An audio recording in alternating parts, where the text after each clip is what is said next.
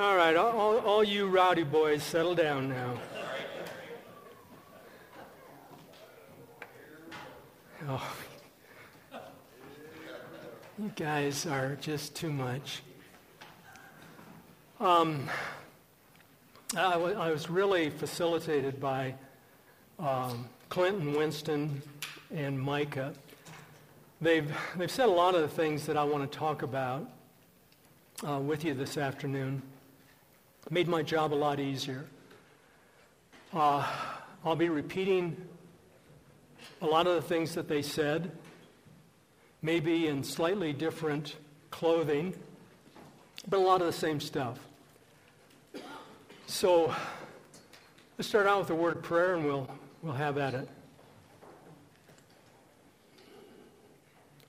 Lord Jesus, we are profoundly grateful that we can come to you. It is a miracle made possible by your death on the cross. Lord, I pray that our time together this afternoon would reflect that gratitude and would reflect all that you've given us.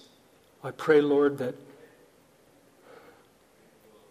you, being the treasury of all wisdom and knowledge, would share that with us.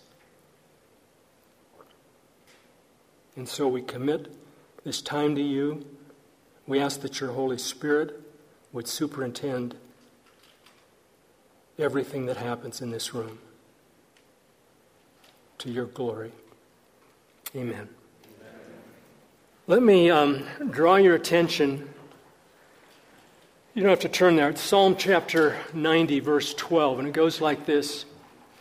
So teach us to number our days that we may present to thee a heart of wisdom. Let me repeat that. So teach us to number our days that we may present to thee a heart of wisdom. Let's unpack that just a minute. Teach us. That means that there's something that we don't know that's important, that God wants us to learn. Well, what is that important thing that he wants us to learn that we don't know? He wants you to learn to number your days. Well, what the heck does it mean to number your days? Well, as you think about that, let me suggest that there's two exit doors off of planet Earth. One of those exit doors is marked death. And the vast majority of us are going to walk through that door. Then there's another little door called the rapture. And there's going to be one generation of Christians that go through that door. But whichever door you go through, you're going to spend a lot more time on the other side of that door than on this side. The thesis of the Bible is plan accordingly. And hence, the psalmist says, number your days. Now, I suggest, men, that the numbering of days has to do with the fact that all of us, in some way or another, are procrastinators. So you may be a very task-oriented guy with certain things. You may not procrastinate over a lot of things. But it's awfully easy to procrastinate about your walk with Jesus Christ. And the psalmist is saying that's a big mistake. Do not do that. And men, it's axiomatic that every one of us figures out a way to do the things that are important to him. Every guy in this room is busy, busy, busy. And part of figuring out how to do the things that are important to you means that you have to say no to a lot of really good things in order to do the best things. And this is one of them. The psalmist is warning us. Wisdom matters to God. Now, gentlemen, The acquisition of wisdom is not about IQ. Remember, the smartest guy the world ever produced was Solomon. And he ended up in the dumpster. He marries all these foreign women and ends up worshiping every idol on the planet. The smartest guys I know, scratch that, the dumbest guys I know have high IQs. The acquisition of wisdom is not about IQ.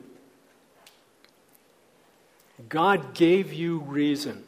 He gave you a rational mind for one reason and one reason only. And that is to know Him. Period. Full stop. Gentlemen, when we deploy our reason for purposes other than knowing Jesus Christ, you invite sin, error, pride, and presumption.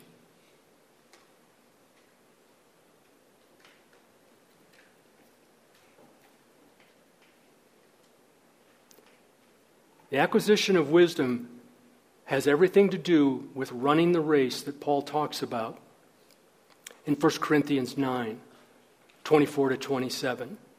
And gentlemen, that race is not in competition with anybody else. The race you ran, the race you are running, was designed by God specifically for you. You're the only guy on the track. And the object of the game is to finish that race. And most men do not finish it well, if they finish it at all. And so the acquisition of wisdom is, here's this race that God gives you, specifically for you, to prepare you optimally to live eternally with Him.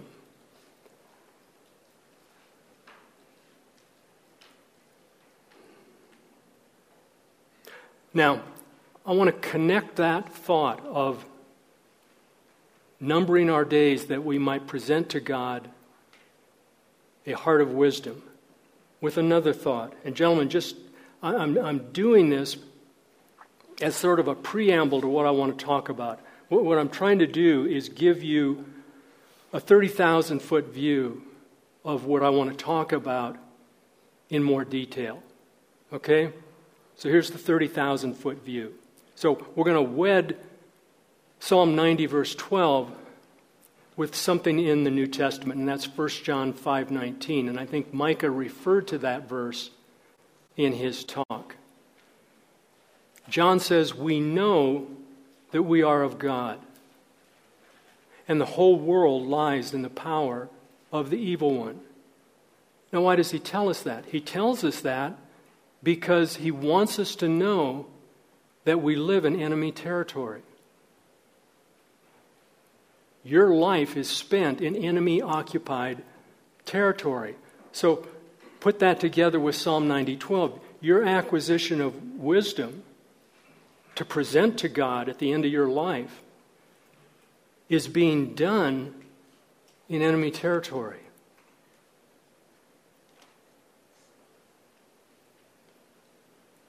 Why is it in enemy territory?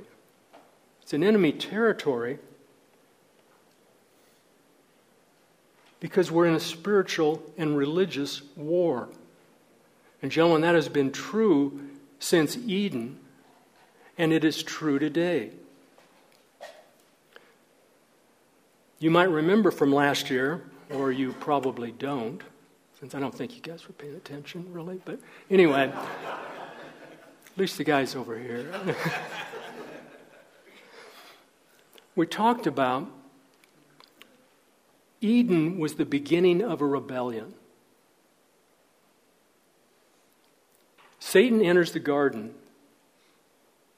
causes our first parents to sin against God. And that's the beginning of a rebellion. That's the beginning of a religious war. You fast forward to the cross, and Jesus Christ dies on that cross assuring victory for all who belong to him. But that victory is not yet complete. We're continuing to fight that war now that he is in heaven. He is our Lord in heaven, will one day be our Lord on earth, but until that happens, we are fighting. And the book of Revelation assures us that we win. Now, men, I want to go back for 1 second to Eden and remind you that the fall took place because of a lie. You will be like God. That's what the serpent told Eve. You'll be like God. And that was a lie. Now, the reason that's important, men, is because the telling of lies has been the way of Satan from that time forward. Jesus makes that observation. You can go there if you want right now, but I'm not going to quote it. It's in John 8:44, where Jesus refers to Satan as the father of lies. He was a liar from the beginning. He's the father of lies, and whenever he speaks from his nature, which is that of a liar.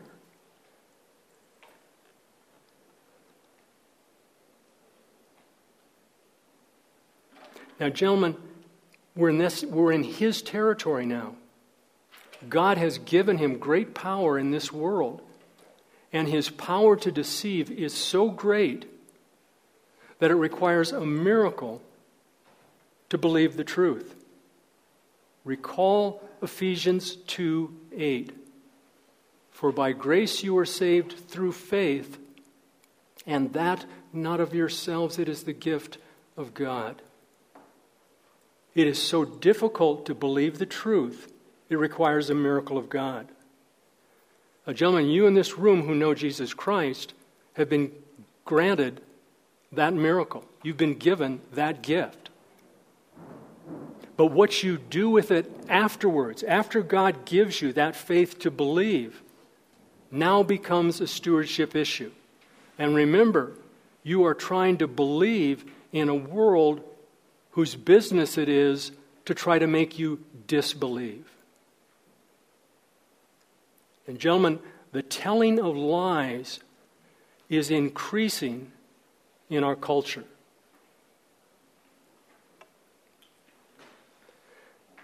So, to say it succinctly, the spiritual war is a war between truth and lies. And we, as a body of Christ, collectively, have done a poor job in the warfare. War is being waged against us. War is being waged against the truth of the gospel. And we, the church, have fought very poorly, if at all.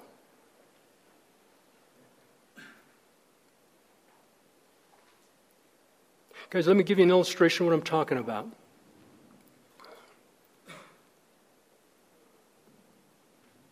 The world I grew up in, I was born in 1950. The world I grew up in is gone. I do not recognize that world anymore. And it happened because my parents' generation failed to understand how my generation was going to take their ideas and radicalize them. And when we did that, that was the heterosexual revolution of the 60s and 70s. My generation, in turn, failed to realize how our kids would radicalize our thinking. And that became the homosexual revolution that is taking place, or that took place. It's over. The battle's over. And what is happening now is the next generation is radicalizing the idea of their parents such that transgenderism, etc., is now the new norm. Now, gentlemen,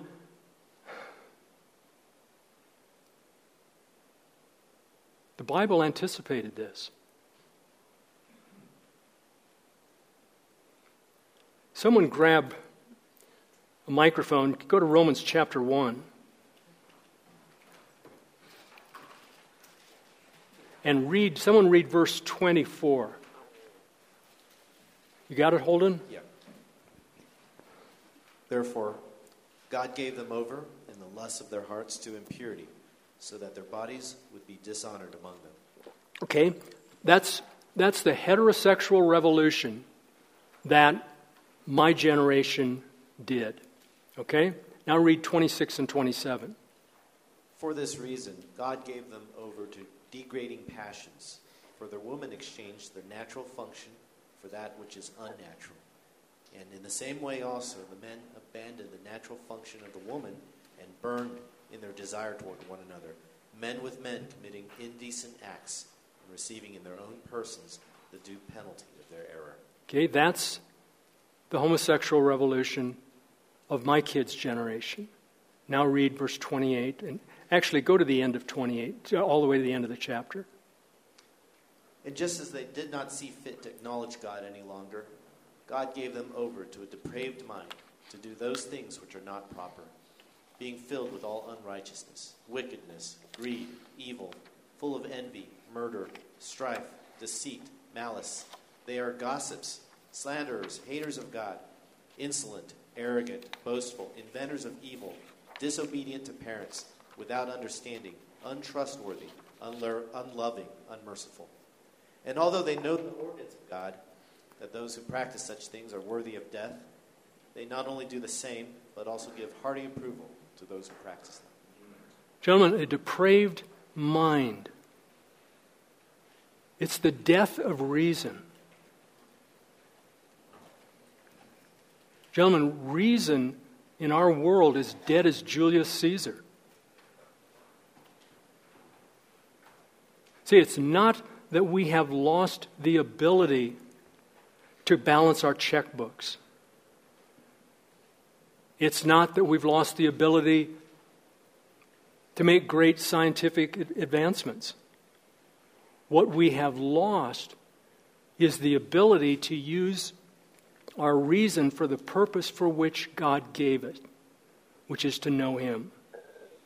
That's where our generation is. And gentlemen, that has infected all of us. We've all been touched by this. And that's what I want to talk about in the rest of the time. So, take a breath. Questions or comments?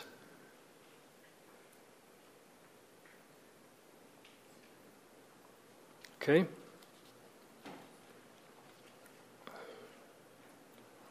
Now, gentlemen, we started out with Psalm 90:12. Teach us, O Lord, to number our days that we may present to Thee a heart of wisdom. Let me suggest that the postmodern culture that we are in, and what I mean, men, by postmodern, is that you live in a time. Let me back up a step. When I was a kid, that was at the tail end of the so-called modern world. And that meant the world formed by two great systems of thought. One was Christianity, and the other was the Enlightenment. Those two together formed the modern world. The postmodern world is a negative critique of both of those systems of thought. It is a destruction of the ideas of the Enlightenment, and we don't need to talk about those right now, but it was secondly, and probably more importantly, the destruction of Christianity. Now, men, I do not mean to say that there are no longer any Christians. Jesus Christ will always have His elect. There will always be overcomers. But the church, as a force in the public square, is a non-factor. Nobody cares what the church thinks about anything except to make fun of it. The church has become a laughingstock and is completely marginalized. That's what postmodernity has done. And because of that, and remember verse 28 of Romans 1, the depraved mind, This is a mind-destroying philosophy. It is a mind-destroying worldview. It is a soul-destroying worldview, where men lose the ability to think rightly about God. This came about first because it was an assault on Christian morality. Secondly, it was an assault on the Christian worldview. And what is happening right now is an assault on physical reality. There's been a progression. We are moving in an ugly and evil direction.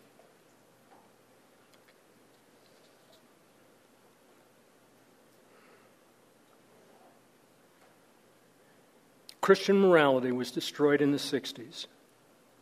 The Christian worldview, 70s, 80s, and the depraved mind from the 90s onward until now. And you're witnessing the detachment of an entire culture from reality itself. And it's being done to replace it with a new reality. Questions or comments about that? Gentlemen, the question before... Yes, Mo.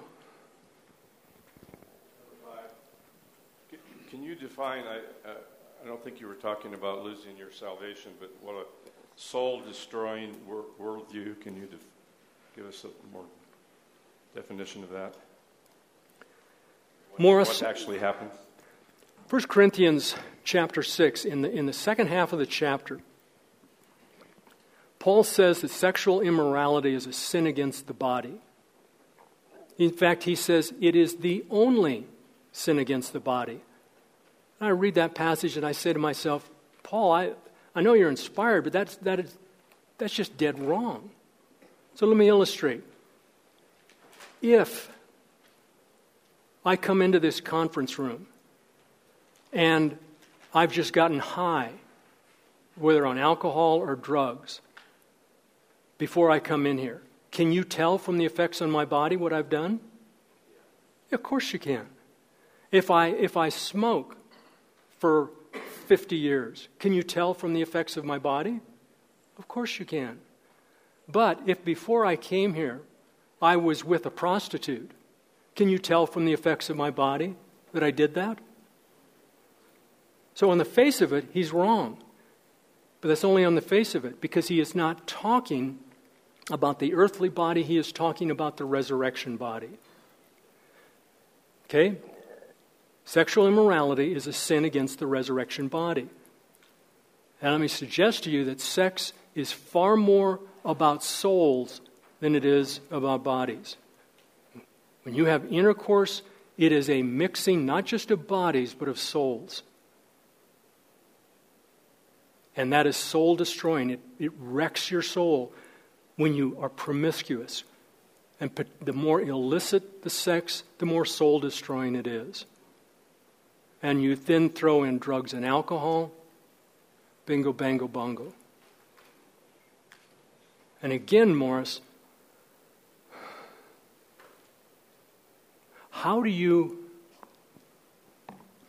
Christianity came into a pagan world, and it was enthusiastically received. But how do you present Christ to a world that has wholesale rejected him without even considering his claims? You live in a post-Christian, not a pagan era, a post-Christian era. That's a whole different set of problems.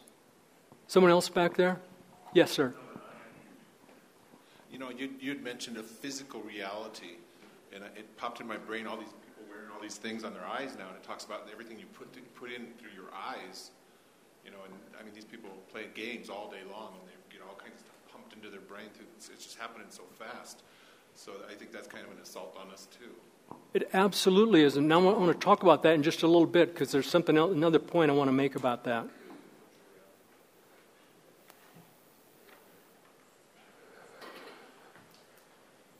Yes, sir. Jerry, do you feel like that that post-Christian society that we're living in? Do you think that's more of an America thing, or is that just a worldwide thing? Rob, what is happening is we are exporting to the world our brand of Christianity. So I've got brothers in Hong Kong, and I was on a call recently with about 7 or 8 of them. And they're basically in a very, very nice way, they're saying to me, "What is wrong with you guys? Are you all nuts in the United States? Why are you doing these things?" And they're upset not just because we're doing them, but because we've exported it to Hong Kong and everywhere else. And we're polluting the whole world with this evil stuff.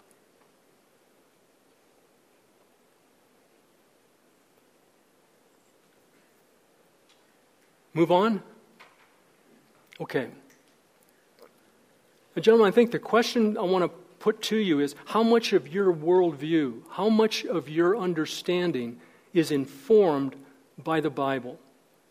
I want to think about that with you for a moment. None of us are original thinkers. Just think about, you come into the world and you're this big.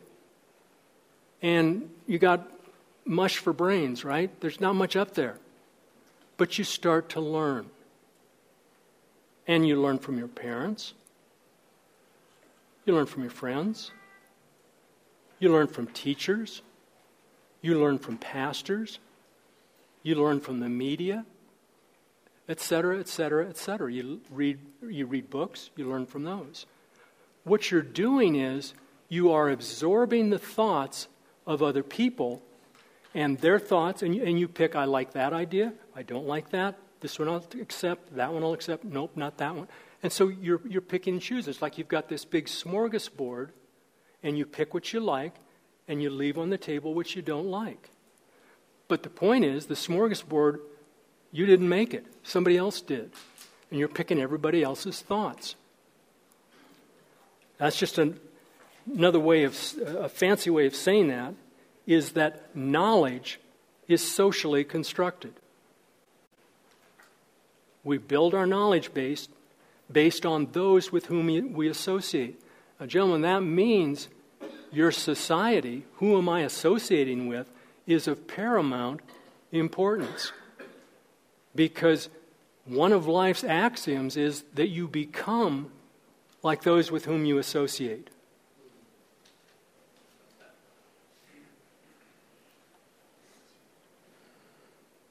And gentlemen, we in the body of Christ have learned an awful lot from the unbelievers. Now, where do the unbelievers learn? What is their source? And let me suggest 2 sources for them. One, and actually both of them are available to all of us. The first one is nature. God creates this world, and we learn from observing the world. In fact, science is based on the observation of nature. That's all science is making really, really astute and precise observations about nature. But the second place is the spiritual world, and the power of this world is held by Satan. Now, he gives his viewpoint in the world of ideas. He influences men to think evil and untrue thoughts. And those men with evil and untrue thoughts teach others evil and untrue thoughts.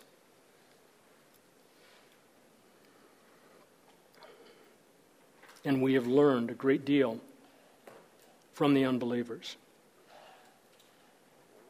Now, as I said, this began with an assault on Christian morality. That fight is over. We lost. The truth is, we almost didn't put up a fight. When men found out, including Christian men, when men found out that women would have sex with us without commitment, it was the holy grail of men. And we went for it hook, line, and sinker, and we sold our souls for it. So that war's over. You as individuals, keep yourselves pure. But as a culture, that's over. But the second thing that has been destroyed is the Christian worldview.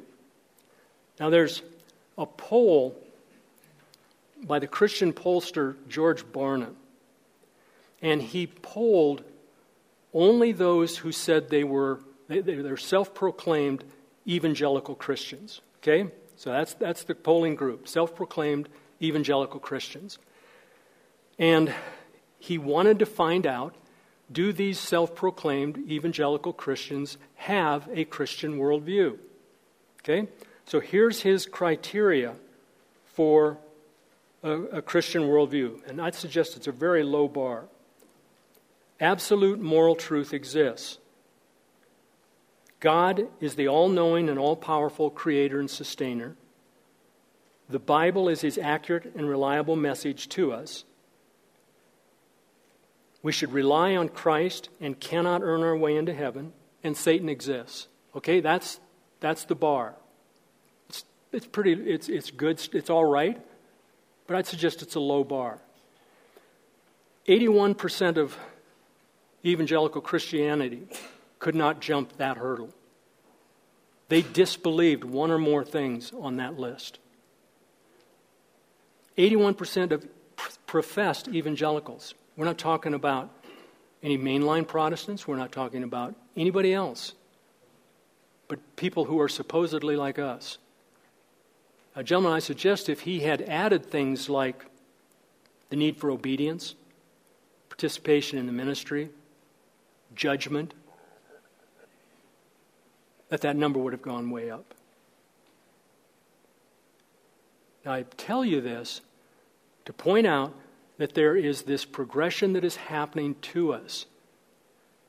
The world does one thing, so the world has a heterosexual revolution. We, the church, follow suit. The church, the culture has a homosexual revolution, and we, the church, are buying into it because we don't have a Christian worldview. But the show isn't over. It's still advancing.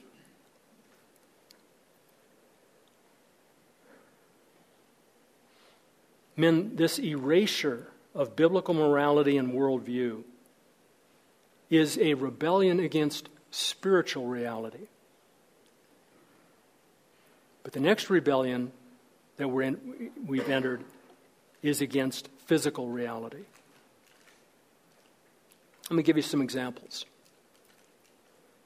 The right to kill one's unborn baby for any or no reason is a foundational right. Some men can have babies. There are a multitude of genders, and even children can choose to be whatever they wish without their parents' consent. We don't know what a woman is. Your race defines who you are. Parents have no business in their children's education. The police should be defunded and criminal behavior decriminalized. Climate change is a moral issue. And the metaverse, you talked about virtual reality. The metaverse is an attempt to create a new reality.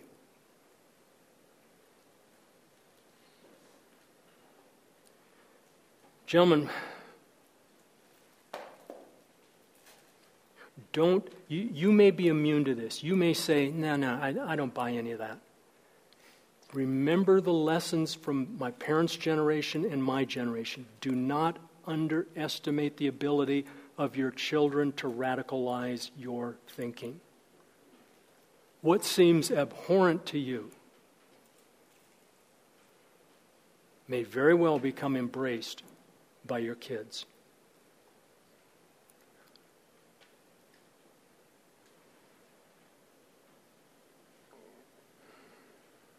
Questions or discussion? Yes, sir. Mike?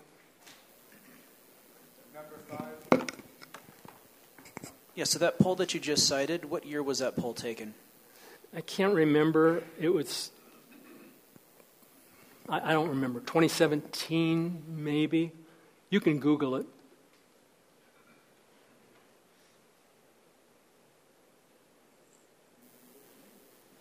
Charles? Jerry, as you know, I have 4 young kids, and I've been thinking a lot about some of the stuff you just mentioned. And I know that I have no control over my kids' salvation, but from a stewardship issue, I feel like, we've exposed them to the Word. 2 of them can't read yet, and I'm just thinking about all this stuff that you're talking about. It's almost impossible to avoid them seeing it or hearing about it, being exposed to it at these young ages. Do you have any thoughts on just that? Charles, the reason I brought up the idea that knowledge is socially constructed is because that is what is happening with our children when they get on the internet. They start to communicate with their peers. And so, for example, a 13-year-old girl feels anxiety, feels stress.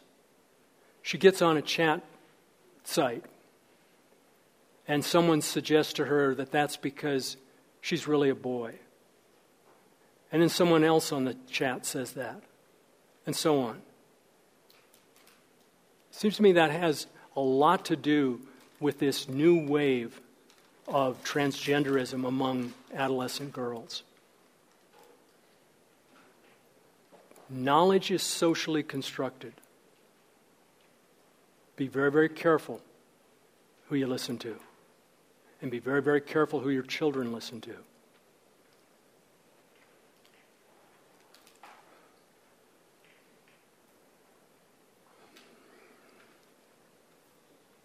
Barty. Jerry, so like Charles was just talking about, I have a son. It's his first year in public high school. He's been in private school his whole life. The school was amazing. And there's already covert stuff that teachers do. There's separation in the students at the school. There's all kinds of insanity and nonsense. As a Christian man who's leading his family, doing what I can, my kids have a great foundation. But every bit of the old Barty quarters is being pulled to do something in very bad directions. And I just feel like what you said, that the war's over. What do you mean, Barty, when you said do something?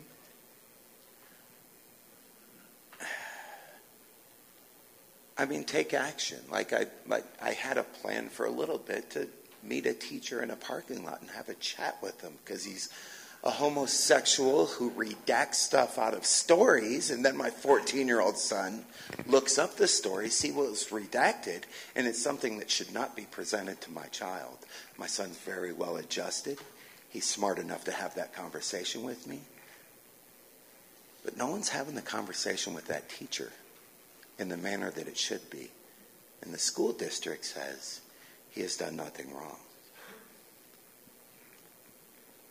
I know otherwise. And I communicate really well with people at points and times in my life.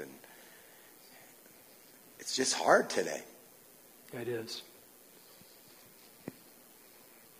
Barty, you're not going to win that war.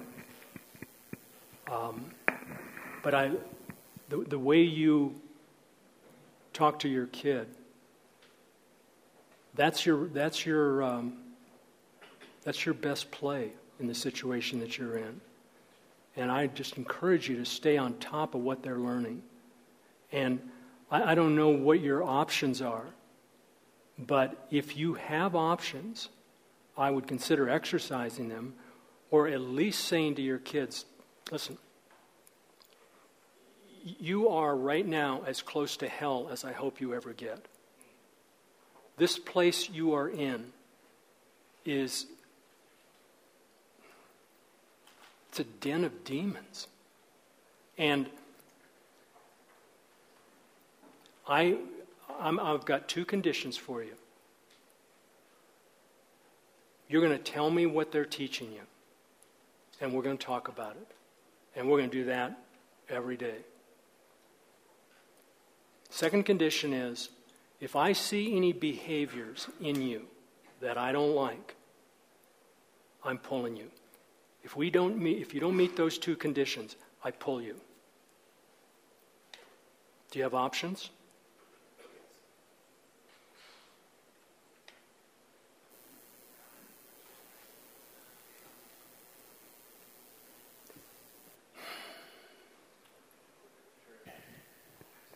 Yeah, Jeff. Yeah. Oh. Hello. Yeah, just a reflection on this war that we're up against. We had a girl that worked for one of our stores, and she was a private school math, very, very knowledgeable in math. She taught my child math. And she went to a public school because her father could not afford it anymore. And her and I used to have multiple conversations about God. And after 1 year in public school, she came to me and she goes, I don't believe in God anymore, Jeff. I'm just spiritual. And I said, well, Melissa, sit down with me. Tell me what's going on. And she said, in public school, you cannot talk about God, because your ability to offend somebody by referencing God in some manner. So the only thing you can talk about is atheism. And she said, and next, I can't identify a boy or a girl anymore. I have to identify them by a they, because therefore I can offend the actual person by identifying themselves into a different gender. And she said, and also I'm bisexual now. And I said, why? And she said, because in public school you become a social outcast if you're not willing to go both ways. She said, I was forced upon myself by another girl, and I rejected it, and therefore I became a social outcast, and the only way that my friends would allow me back in is if I was willing to be with both sides. Yeah, there's a lot of heroes out there.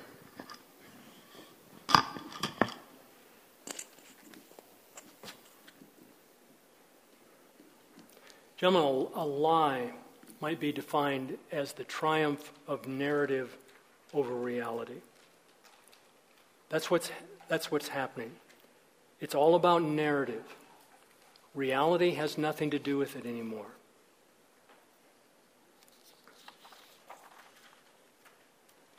And men, this is where it gets really dicey, because we have to confront the lies with truth.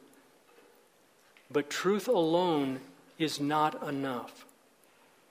See, the truth is that I deserve hell. That's the truth.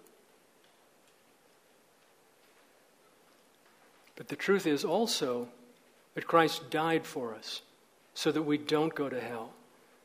And gentlemen, as we are interacting with those around us who espouse these things, we have got to remember this. That person you're looking at, that man in the dress you're looking at, with the false eyelashes and the false boobs, that man is in need of Jesus Christ. And to simply tell him that he is wrong is not enough. Our approach has got to be this blend of truth and love. And gentlemen, that's going to get harder and harder as time goes on. Remember what Jesus says in Matthew 24:12. Because of the increase of lawlessness, the love of most will grow cold. I don't know about you guys, but I can feel that. I can feel that in me. And I repudiate it. God help me that not happen. And then he says also in Luke 18:8, however, when the Son of Man returns, will he find faith on earth? Gentlemen, none of these words are the story of the church triumphant. I am not a prophet. I do not know where in the timeline of God we are. I know we are in a very evil time. I know we are in a time where people believe things that they have never, ever believed in the history of the world.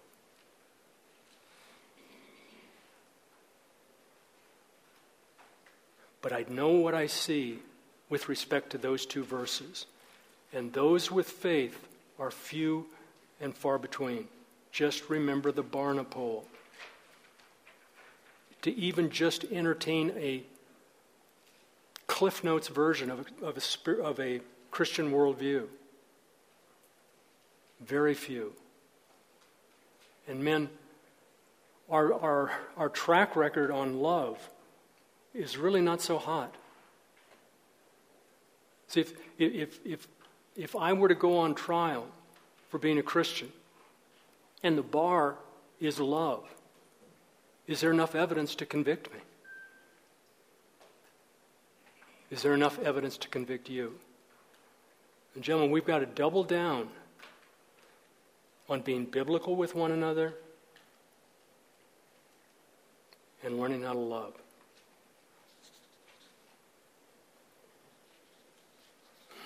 So,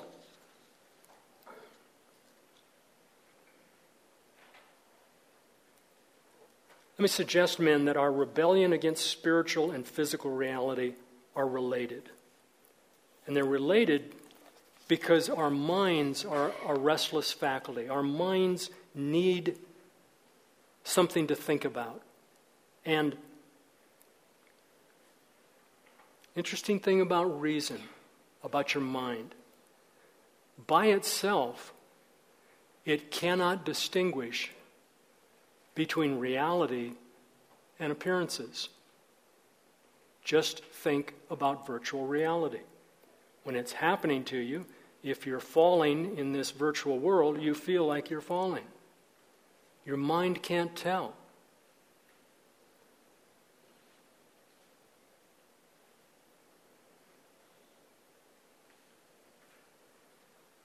And again, our friend over there at Facebook is trying to build us a metaverse.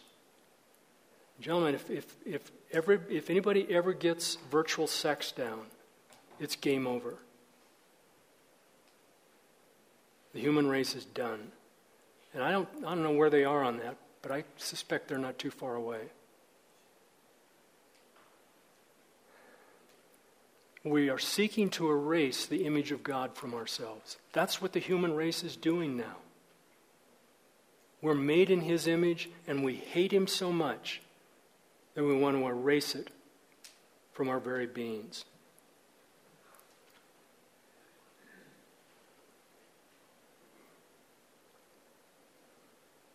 So, how do we regain a biblical worldview? How do we regain a biblical morality? I want to tell you a little parable. It's a ancient Greek parable. The parable is called The Fox and the Hedgehog. It goes like this. It's from an ancient pre-Socratic thinker by the name of Archilochus. The proverb goes like this. It says, the fox knows many small things, but the hedgehog knows one big thing. What does it mean? Well, it's a parable about people. There's a lot of interpretations of it, but I'm going to offer you the one that I like the best. Hedgehogs, the guys who know one big thing, see life through a single grid. They interpret all of life through this grid. Foxes see life helter-skelter. They go with the flow. They pursue many ends that are often unrelated and even contradictory. They're unfocused.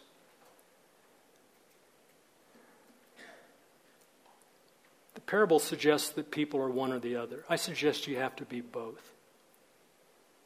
The hedgehog, the organizing principle that you have to get right, is Jesus Christ. You have to see all of life through the grid of Christ. Everything else is a fox. Everything else is small. Now, the world you live in today has a lot of hedgehogs.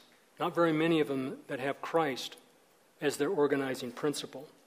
A lot of hedgehogs will see life through the grid of gender.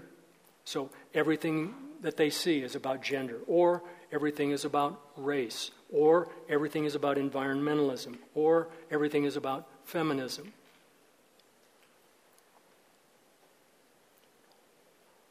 And when you misidentify the hedgehog, you get everything else wrong.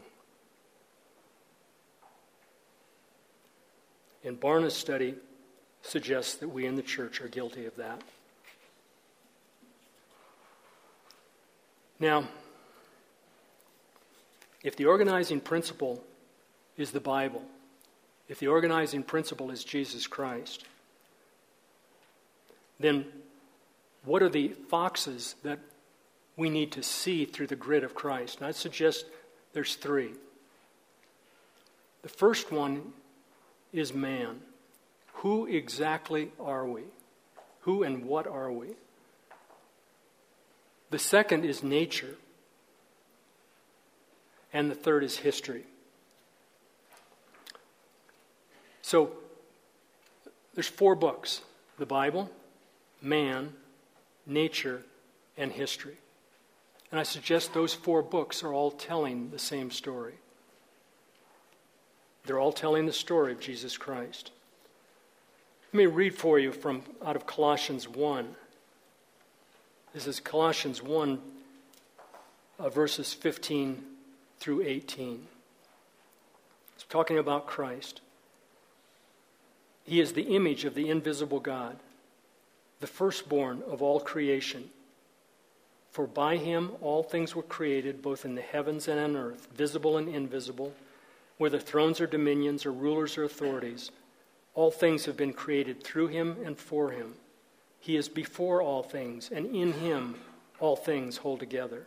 He is also the head of the church, head of the body, the church, and he is the beginning, the firstborn from the dead, so that he himself will come to have first place in everything. Christ is the hedgehog. Christ is the organizing principle. Understand him, and then you'll begin to understand everything else. Questions or comments about that? You guys are going really easy on me this afternoon.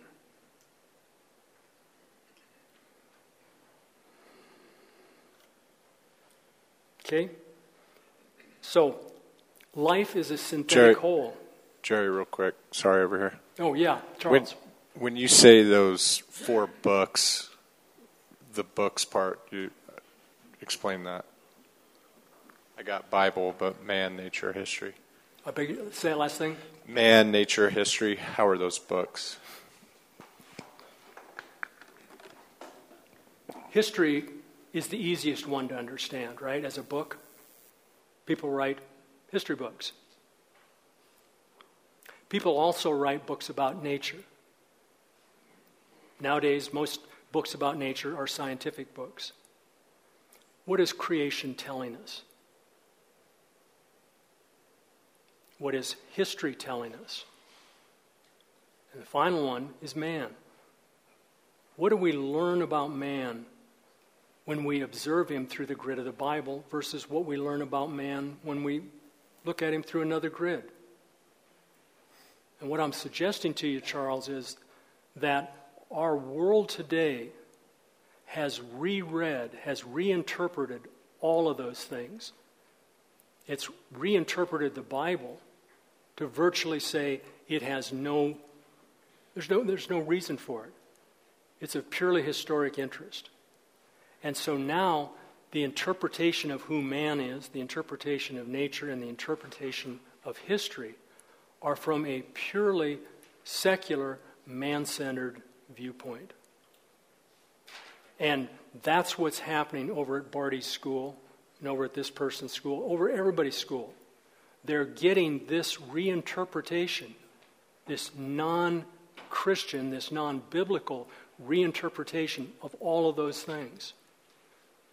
So it's not just that there's a frontal assault on Christianity. There's a frontal assault on learning of every kind. Make sense? Mo? Yeah. This can get pretty depressing. I think a lot of us are feeling depressed right now. And I'm almost 80, and I'm starting to pray when I'm sitting here, Lord, come quickly for me. It's kind of greedy. I've got 13 grandkids, 3 great-grandsons. I just wrote, pray for each one of them every day. I mean, I'm trying to think, well, I'm still alive. I got to do something. I can't go do what I would like to do to his kid's teacher.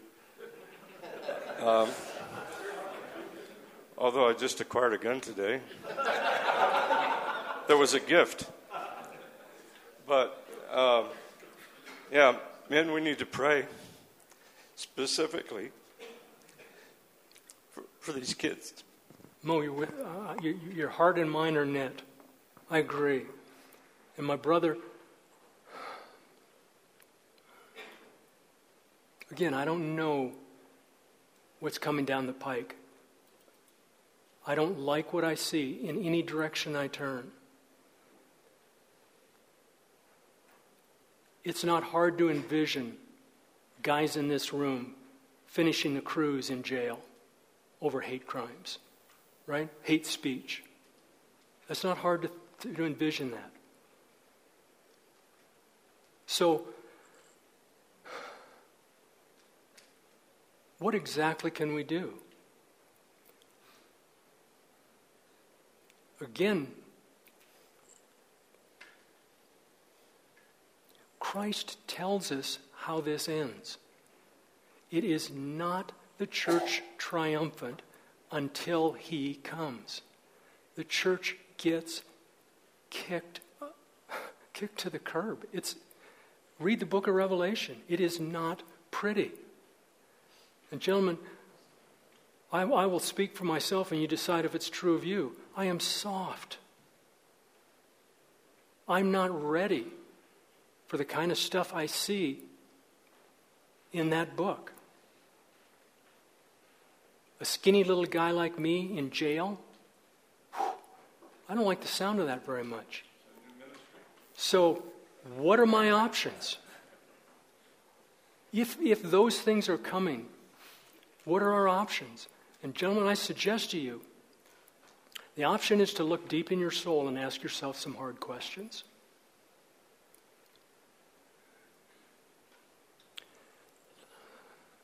Love the Lord with all your heart, soul, mind, and strength. Lord, to my everlasting shame, that's not true. I want it to be. But I'd be lying if I said it was.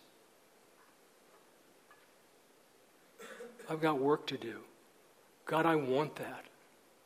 And it scares me to pray for it. because I don't know what it's going to take for that to happen. So I'm scared. But I want that. I don't know what's coming down the pike. But if it is persecution, like what I read in Revelation, I'm not ready. Make me ready. And what, by the way, God, that prayer scares me too. But the only thing worse would be to get there and not be ready. So, we have brought this on ourselves, guys. Again, I'm not saying that if the church had responded better to these early assaults, that it would have changed the outcome. The outcome is written. History is written. It's going to happen. But our stewardship has been exceedingly poor. We have got to become biblical men. We've got to quit dabbling with Jesus and get serious. Because the world hates the likes of us. And men, we better pray that our enemies figure out that we love them before they find out we're Christians. Because the second they find out we're Christians, they don't want anything to do with us. And so we've got to major on love. And that does not mean being soft on sin. There is a difference between how you treat someone who claims Christ and is doing, well, let's say there's a drunk. This guy's a Christian drunk, this guy's a non-Christian drunk. You don't treat them the same. The non-Christian drunk, you preach Jesus to him, right? And then you talk about getting cleaned up. The Christian drunk, you discipline him.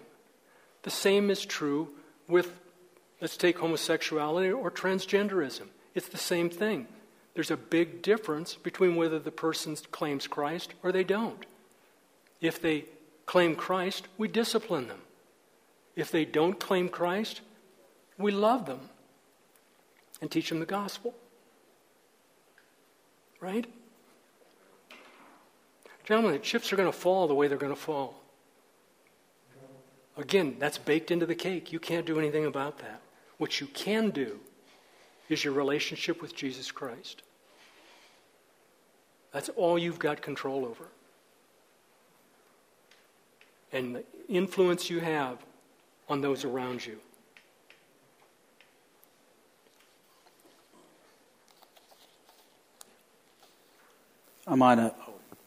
Hey, so I know it's a lot of doom and gloom, but I do want to offer one little bit of encouragement, guys. Let's not forget. Jesus built the church on Peter, and he said all the powers of hell will not defeat it. I believe that. The church, God will not let the church fail.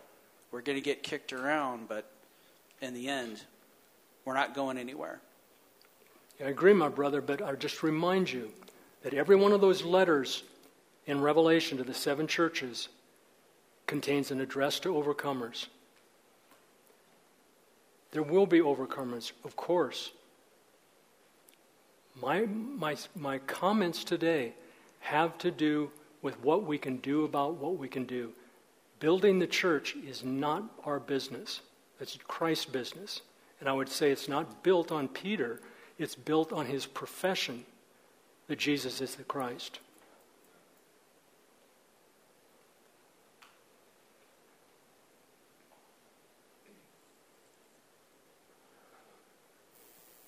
Yeah, Dan. Number 6. I don't disagree with you at all about the book is written, but I am curious, Jerry. I don't know enough about history. The cycle of like homosexuality, and I know now we're getting into gender, which may be new. Has there been other like cycles like this where it just seems like society is just spiraling, and then we wake up, and like has this happened prior, and it does get better, and maybe we're having the same talk 500 years from now? Yeah, there's homosexuality has been present forever, but nobody has ever said, let's institutionalize it and have homosexual couples get married. That's a new thought. Nobody would ever have thought of that prior to us. The whole business of men and women, what we think, how we think about men and women, is brand new. So someone asked a question about the weaker vessel earlier. Let me suggest to you that would not have occurred to any other generation prior to ours. Of course the woman's a weaker vessel. Everybody knows that, including the women. That's unique to us because of things that have happened, things that we've been taught, and the way we have masculized our women and feminized our men. That's why that's so blurry for us. And a third thing that is different is nobody has ever been in a post-Christian culture before.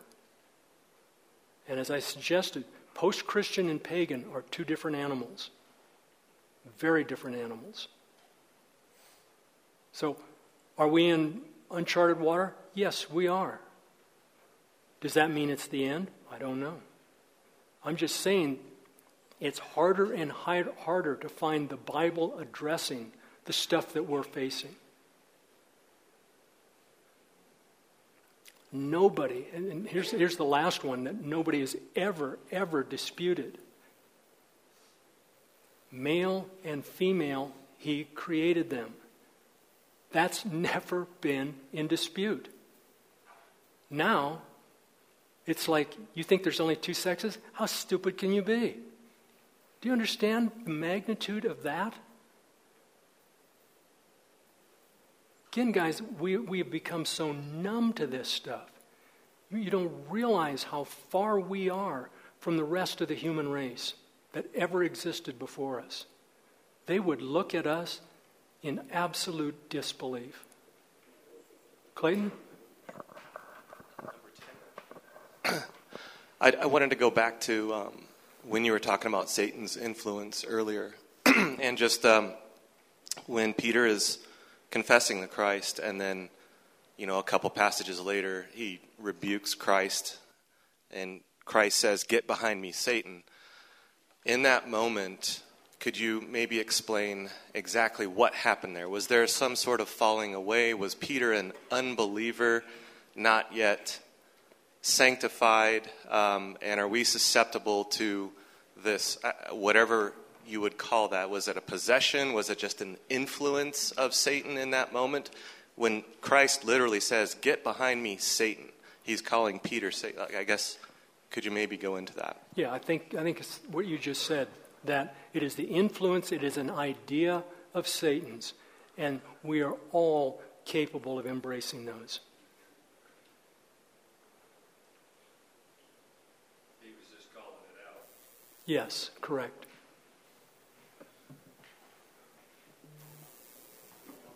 Charlie?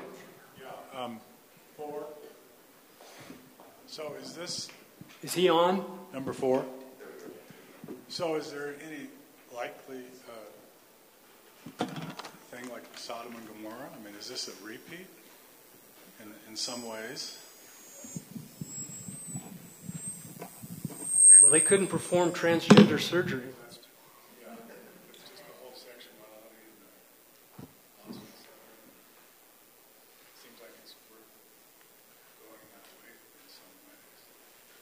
Yeah, it is, but that was one city. He said that. Go ahead. Well, to me, it brings back. I watched movies of Sodom and Gomorrah on TV, just story, and it intimated that this was a lost world where sexuality was. Charlie, it's interesting that. Well, just repeat your question real quick again. Well, does this in some ways go back to Sodom and Gomorrah, and are we headed into that kind of craziness? Well, sinfulness? we passed that. Yeah. We're not heading that way. We passed it. Remember, it was the men of the city. True. And in the passage that It was just read out of Romans 1, verses 26 and 27. The first sex addressed are the women. That is the only place in either testament of which I'm aware where that sin of lesbianism is mentioned. It's not in the Old Testament that I can find. It's always men with men. And I'm not sure why that is. But again, in the Old Testament, with respect to sexuality, the commandments are always to the men. It is because men are expected to be the guardians of women. And men are, our women have outstripped us in virtually every way. In the marketplace, they're killing us. In academic degrees, they're killing us. And they don't really need us, is the truth. And they know it. And the prominence of the lesbian component of it is not insignificant.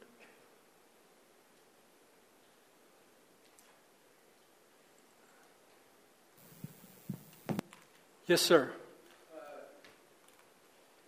Can you grab a microphone, please?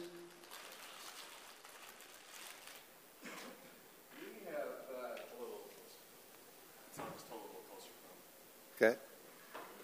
It seems like what I'm hearing is the demoralizing of women has led to the attraction of women to other women because the men are not taking their place. And I'm amazed at the television shows in the 50s and 60s and 70s where Maude and the Golden Girls are all demoralizing men, allowing the placement of women with women as a norm. Well, gentlemen, we're talking about truth and lies. The lie is that there is a war on women. The truth is there is a war on men. And it's been going on now for 50 or 60 years. And it has succeeded. Men have been beaten into the ground.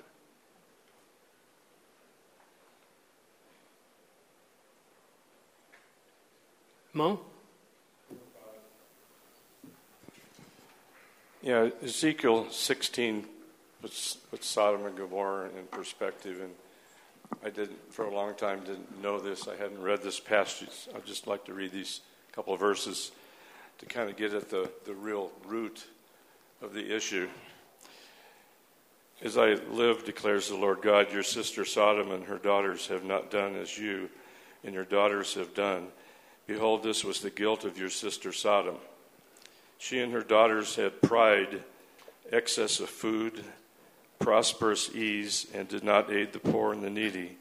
They were haughty and did an abomination before me. So it's kind of interesting to me, he's not talking about sex here.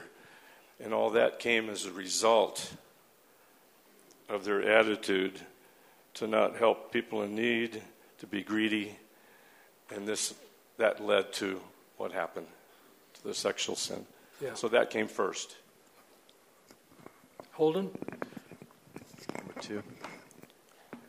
I think, if I heard you right, you said building the church is not our business? Correct. It's Christ's business. Can you clarify that? I will build my church, and the gates of hell will not prevail against it. Where are you in that equation? So, your task is not to build the church, but you have an important task. Go make disciples. Don't build the church, make disciples. They're not the same thing. Can you help unpack Ephesians 4:12 for the equipping of the saints for the work of service to the building up of the body of Christ? Yes. the church is an organism. It is people. Serve people. Now, if you use the church, if you use the institutional church to serve people, that's perfectly fine. But don't allow the institutional church to use you. Make sense? Yeah, thank you. Jeff? 3. Okay. Is there a question, Jeff? There is. Okay. So if we know the end game, and if pre-trib is wrong, and you had mentioned yourself, can't seeing yourself in that form of persecution, do we have any references in the Bible for preparation for a system that's getting ready to come down on us? I think, my brother, we have the witness of the martyrs. There have been those who've preceded us who paid with their life. And we need to emulate them. That's what I meant when I said, if the kind of persecution that Revelation talks about is coming, and even if it isn't that severe, even if it's less, I suggest your best hope of coming out on the other side in a way that is God-pleasing is going to be determined by the quality of your relationship with Jesus Christ. And that you do that now. Now is the time to prepare and work on that. Okay, so I agree with that preparation. And what about preparation to prepare ourselves to be a place where maybe this type of persecution can't easily get to us? You just tell me where to go and I'll go. Okay. So in Matthew it says, flee to the mountains. No, wait a minute. Who flees to the mountains in Matthew 24? I understand it's speaking to the Jews, but the Son In what city? Okay. And that's when the son of perdition is recognized. It's when the abomination of desolation takes place, and those Jews in Jerusalem are to flee the city. Right. It's to them. It's not to you. It's not to me. Now, again, my brother, if someone is coming after you with a machine gun, there's a pretty good chance he's going to get you in the back because you're running, right? No, I agree with that. Anyway, with those mountains, it's interesting. Islands are mountains in the water. Yeah, don't go too far with that. Jerry, it's 5:30, so can we... One more question? Yep, sure. I'll make it brief. Number 7. Jerry, in my town, San Diego, one of the big local churches is going to be sponsoring an LGBTQ event. My neighbor is very upset because he's been on the school board. They're infiltrating the schools. You know, where I go and do my Bible study, the local St. Paul's chapel is hanging a big rainbow flag, and I don't think it's to signify Noah's promise from God. My question is, when you mentioned the martyrs, and I know a lot of these gents in here are asking, what do we do? It seems like outside of the church probably not do anything, but what about inside of the church? You know, what about those that claim to be the church that are spreading this? And I guess the question is, do you go be a martyr? Do you have a Stephen moment like in Acts 7 and call them out? Or do we just hang back, be pacifists, which I've been accused of being lately, especially on the government side, and just focus on East Square? Brother, my sense is that our objective, our mission, is to speak the truth in love. So you teach the Scripture straight up, as best as you can at the time of life you're in. And when you're done, you look up. And whoever is still standing there, those are your guys. Major on them. And just keep doing that until Jesus takes you home. Gentlemen, none of us knows the future. Maybe it's the end times, maybe it's not. I don't know. But the point is, you're out of control whether it's the end times or not. Right? The only smart thing to do is to major in your relationship with Jesus Christ. It's the ultimate insider trader information. Right? You got cut in on the deal of the century. Make the most of it. If you don't like the deal you got cut in on this side of the grave, you get to pick on the other. Invest accordingly. Well, gentlemen, there'll be plenty of time for more happy talk tomorrow. So.